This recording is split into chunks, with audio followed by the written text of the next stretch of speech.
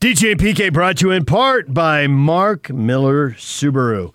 We are joined now by Yogi Roth from the Pac-12 Networks. Yogi, welcome back to the show.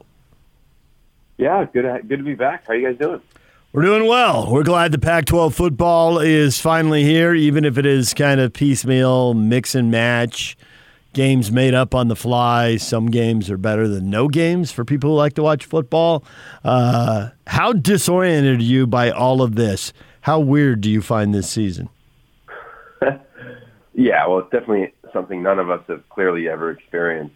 To me, after the first game of the first week of the season, I should say, I tried to just flip my mind to kind of just appreciate the games we get and not be frustrated by the games that gets canceled. Because when I walked into the season, I was really confident with the daily testing and everything that was kind of trending towards the Pac-12 direction that maybe we'll be the school or the conference that won't be as affected as the other ones because of all the precautions. And what we've all realized is that this virus is clearly dictating terms, regardless of how much you're testing and the safety protocols and the measures that each school are taking. So after the frustration from week one, because I was surprised by that, now it's more of like, all right, like we got 4 games, let's celebrate all the ones that we get. And I think with the teams and the frustrations that a program like Utah is having, it's flipping the script to next year and talking about the positives that can come out of this season. So that's kind of how I've been dealing with it. But clearly, there's been a lot to go through on the field, and then to me, you take a minute and look in the newspaper, you see what else is going on around the world, and you realize that we're lucky that we get a couple games. This easily could get shut down, I can imagine, just based on what the world is like right now. Yeah, the way I'm looking at it, Yogi, is this season is like a lab. We all took college classes, and you had to go to labs, and they were important, but, they weren't as important as the tests. And so I'm not putting a whole lot of stock necessarily in the conference races. But and I was at the SC Utah game, no fans, and we know about that great environment that they have. But once the ball was hiked, it was real football. It may not have been the real football to the level that it would be if you knew you were playing months in advance and all that stuff. But still, it's what we got, so let's enjoy it because obviously it's better than nothing. As I step back, recognizing that it's not a true season in the way we know it, to me, so far, the biggest surprise is Colorado. Yeah, I think that's really fair on the positives, right? Like, the biggest surprise to me is probably Arizona State playing one game. Out of all the things that have happened this year, that one has surprised me the most, I think. But, yeah, I'm with you. And I got to call Colorado, San Diego State over the weekend just based on the late change that happened in their schedule.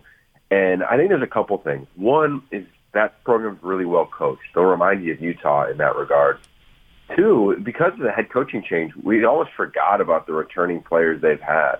And the defensive front, it's real, and I'm not just talking about Nate Lamb as linebacker making a bunch of plays, but Terrence Lang, Mustafa Johnson. But they have some guys that really look the part physically, and have experience. They all played since the moment they got to Boulder. So I'm with you there. And then, of course, Sam Neuer is probably the best story of the season with Jarek Broussard, 2 guys that no one anticipated being alpha leaders on this program, let alone statistical leaders in the conference. And they both, to me, are playing at some version of an all-conference level at their respective positions. So I'm excited for that program. Everybody clearly coming back. I'd anticipate Neuer coming back for that mulligan year, as you referenced.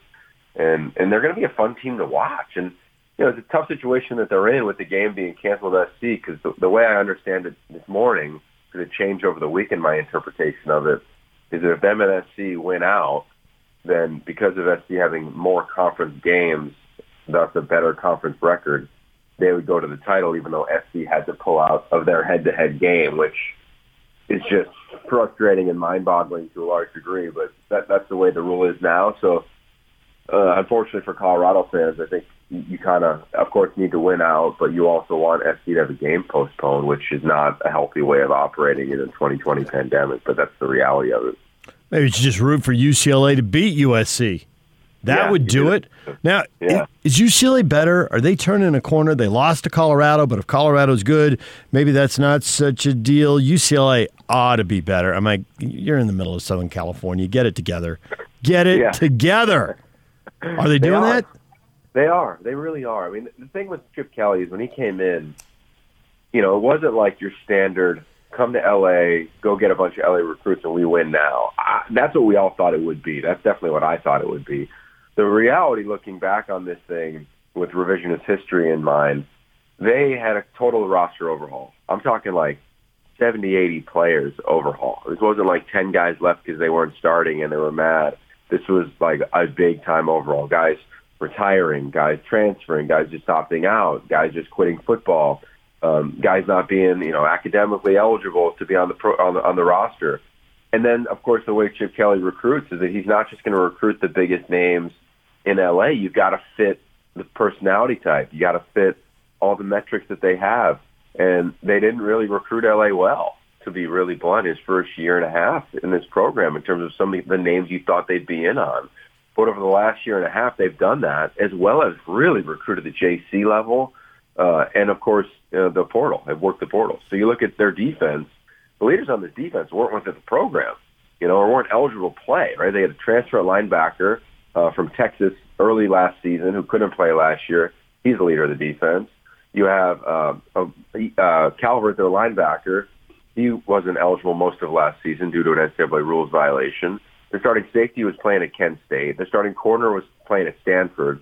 I mean, almost half their defense are new players. And then there's the depth that all played as freshmen 2 years ago or last year. So you're right on that side. They're making plays and winning the line of scrimmage. And offensively, they're doing what Chip Kelly's, I think, really always loved to do, which is run the ball with incredible diversity. Demetric Felton, to me, might be the most explosive player in this conference. To really think about it, that's a fair discussion to have of what he's done over the course of this season, let alone his career. Britton Brown is the big back that Chip Kelly loves to pound the rock with. And then at quarterback, they've survived without Dorian the last 2 weeks of Chase Griffin. You could argue they outplayed Oregon. I think they did at the line of scrimmages, which I would have never thought I would say. Sean Ryan, it might be the best left tackle in this conference right now. And they're just playing a good brand of ball. And then once they get a first down, they're really putting you in a dramatic bind. And I saw something last night just to kind of make my final point on them that absolutely blew my mind, which was when you look at the Pac-12 right now, if I told you that UCLA had the leading yardage wide receiver, you'd say there's no chance that that's the case, but it's the truth with Greg Dulcich, number one receiver in total yards, number two running back in total yards, and number 2 and number 5 in their sack leaders, and also Odigizua and Caleb Johnson, who is the Texas transfer. I mean, think about that.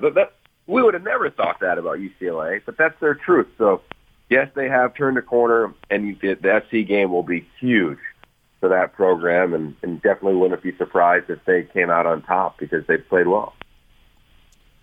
So the Utes lost a ton on defense, and we've seen they've made some mistakes in some coverages. They let the tight end for Washington get loose. And on offense, they've had 9 turnovers, which is so un-Whittingham-like.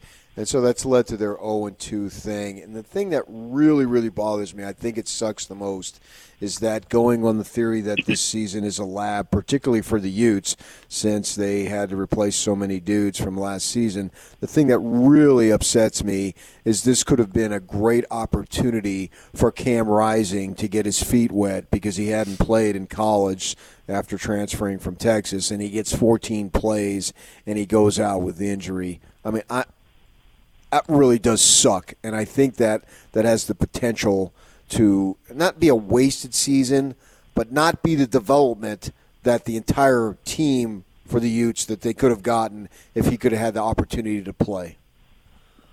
Yeah, I concur on all that. I'm with you, man. I mean, the excitement around Cam Rising was amazing when he came in, and then it got tempered because Jake Bentley transferred in. You're thinking, all right, if they're going to take a grad transfer, they probably believe in the fact that they needed grad transfer at quarterback. And then for him to respond the way he did and win the job, I mean, I would have loved to have seen him practice, let alone play in a game, just to see his ability, because clearly the staff believed in him. And you're right. This is a team that they have all the tools to be a championship caliber team. Like, do not be surprised next year in the preseason poll when they get a bunch of votes to win the Pac-12 South. Just pending guys going to the draft, and I don't anticipate everybody returning for the year that's a relative mulligan in 2020. So I'm with you. Super frustrating in that regard. I think to your point, though, on the defense, it is going to be a dramatically beneficial year for them. To all the things that you referenced. And when we talked about it before the season started, the biggest challenge, I think, for guys, especially in the back end, is playing games, is playing the ball and making real time, real speed, high-speed decisions when you've got to trust in the coverage, your technique, all the things that every coach will say. You need game reps. I just believe that. So for that back end to get those games reps, it's going to be huge. It really is. And, the front seven played obviously much better than they did in their first game of the season. Their offensive line looked like a different unit against UW for a lot of that game in terms of just moving the line of scrimmage. They weren't perfect, of course, but they played much better than I thought they did in their first outing. And the turnovers, it's just super uncharacteristic to your point. But they're really young, which to me is uncharacteristic covering them for the last decade. I feel like Utah's never been the young team, but clearly with all the departures they are. So, yeah, sky is much brighter in better days in terms of 2021. And it'll be fun to watch them these last couple of weeks because now they get to kind of play spoiler to a certain degree with Oregon State, with the biggest win you could argue in conference play over the last couple seasons. I mean, what a dramatic win by them for that program. And then, of course, against Colorado, which will try to remain undefeated. So it'll be fun to watch Utah in the final month here, or the final couple of weeks. So we mentioned the free year multiple times, and that sounds good, but this could be from what I've been told, a classic NCAA PR move, but behind the scenes isn't that good for student athletes because I was told, well, there's a math problem here. Either they're going to squeeze the freshmen or they're going to the incoming class, or they're going to move the scholarship limit up to 100 or 110 athletes. So, but all the schools have financial issues, so they probably keep it at 85, which means coaches are going to have hard conversations and force kids out of the program, especially kids in the third or fourth year who haven't made an impact and found their way onto the field. Now, nobody wants to say that into a microphone or a camera, but if you have an honest discussion with someone away from it, that is what they say with no hesitation or apology.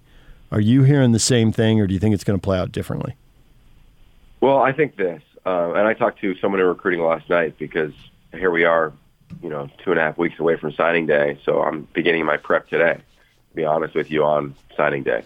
It's usually what I would do in the beginning of December because the season would be relatively over. It's supposed to be championship week right now.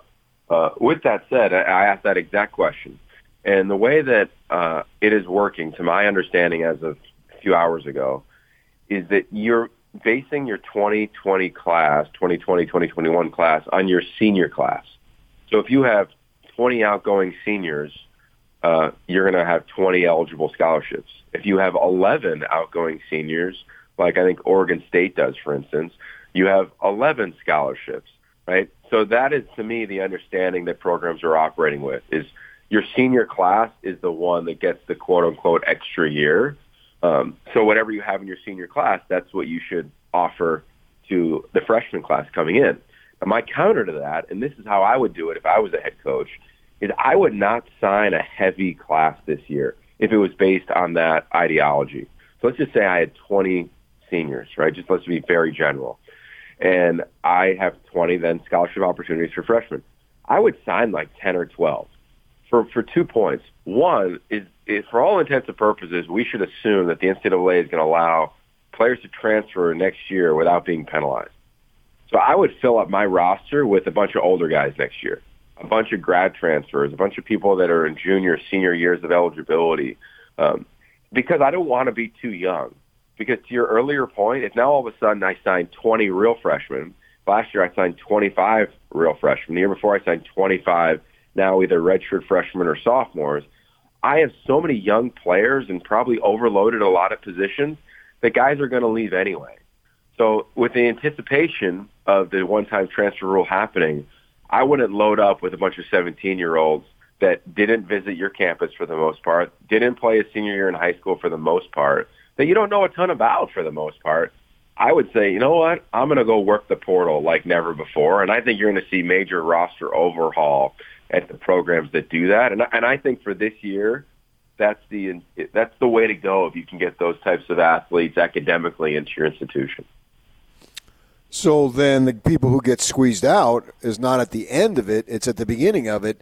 It's high school seniors now. Yeah, I think that's probably the reality of it. And I think that's I'm mentoring a bunch of kids right now that didn't play their senior year. And it's a terrible situation to be in because all they have is workouts, in the park they can put on video, right? So for coaches, like, how much do they trust in junior tape? And then the frustrating part for those young men, the young players, is nobody's seen them develop. Like, I'm talking to a quarterback now named Billy Osborne, who I think is a gifted player out of the state of New Jersey. He went from 6'1", 180 pounds to 6'4", 205 as a senior. And he got squeezed out. He got to get a couple games in, but because coaches always offer quarterbacks early, he didn't get to go to a camp, right? And there's kids like that in California and all over the Pac-12 footprint. So, yeah, you're right. It's going to happen. It's going to happen one way or the other.